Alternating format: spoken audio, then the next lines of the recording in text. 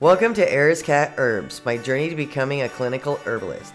This podcast is mostly readings of our blog posts. To find more information, including a member-only area, visit www.erascatsherbs.com. Welcome to the podcast. I'm your host, Athena Herder, or Era's Cat. Really quick, let's get the disclaimer out of the way. The statements made on this podcast have not been evaluated by the United States Food and Drug Administration and are not intended to diagnose, treat, cure, or prevent disease. All information provided is for informational purposes only and is not intended as a substitute for advice from your physician or other healthcare professional. This episode's blog post is Herb Seeds in the AeroGarden.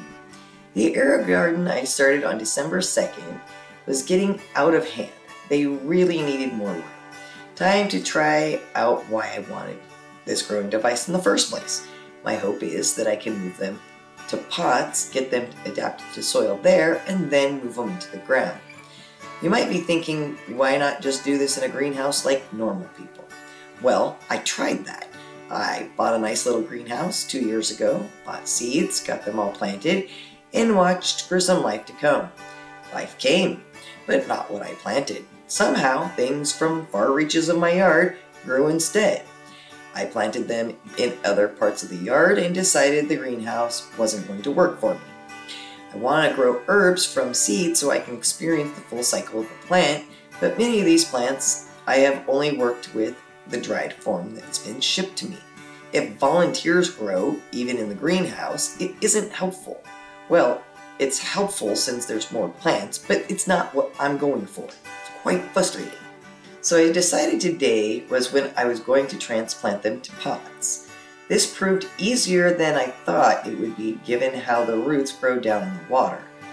I was able to get them all out of the plastic little holders, cut the potting sponge down the side so that the roots could spread easier in the pot, and get them nicely into the pots. The dirt was quite cold, so hopefully they can handle the transition. Once they were all potted up, I cleaned the AeroGarden to get it all ready for a new round of planting. This time, I decided it was going to be herbs. I started with Tulsi, Valerian, Wood Bigotny, Marshmallow, Calendula, and Borage.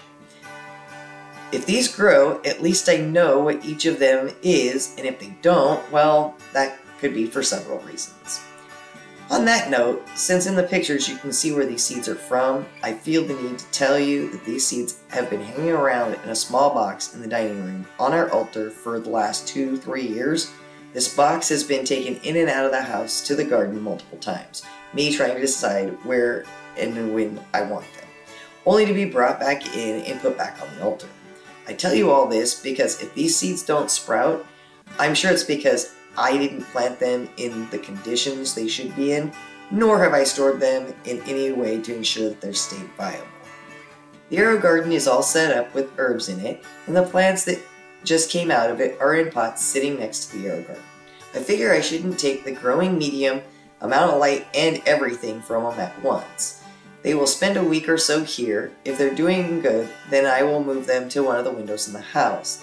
Then outside, unless I decide that I want to put them in the hanging pots in the house. I figure this slow transition to the outside and into the ground might be my best bet for healthy plants in the garden. Now we sit and watch. Thank you for listening to Era's Cat's Herbs. I'd like to give a special thank you to Duncan for the music you hear on the podcast, and to Deborah J. Brown for the hand-drawn artwork you see on the website, which you can find at www.erascatsherbs.com. Thank you again for listening to Era's Cat's Herbs, and I hope you join me next time. Till then, take care.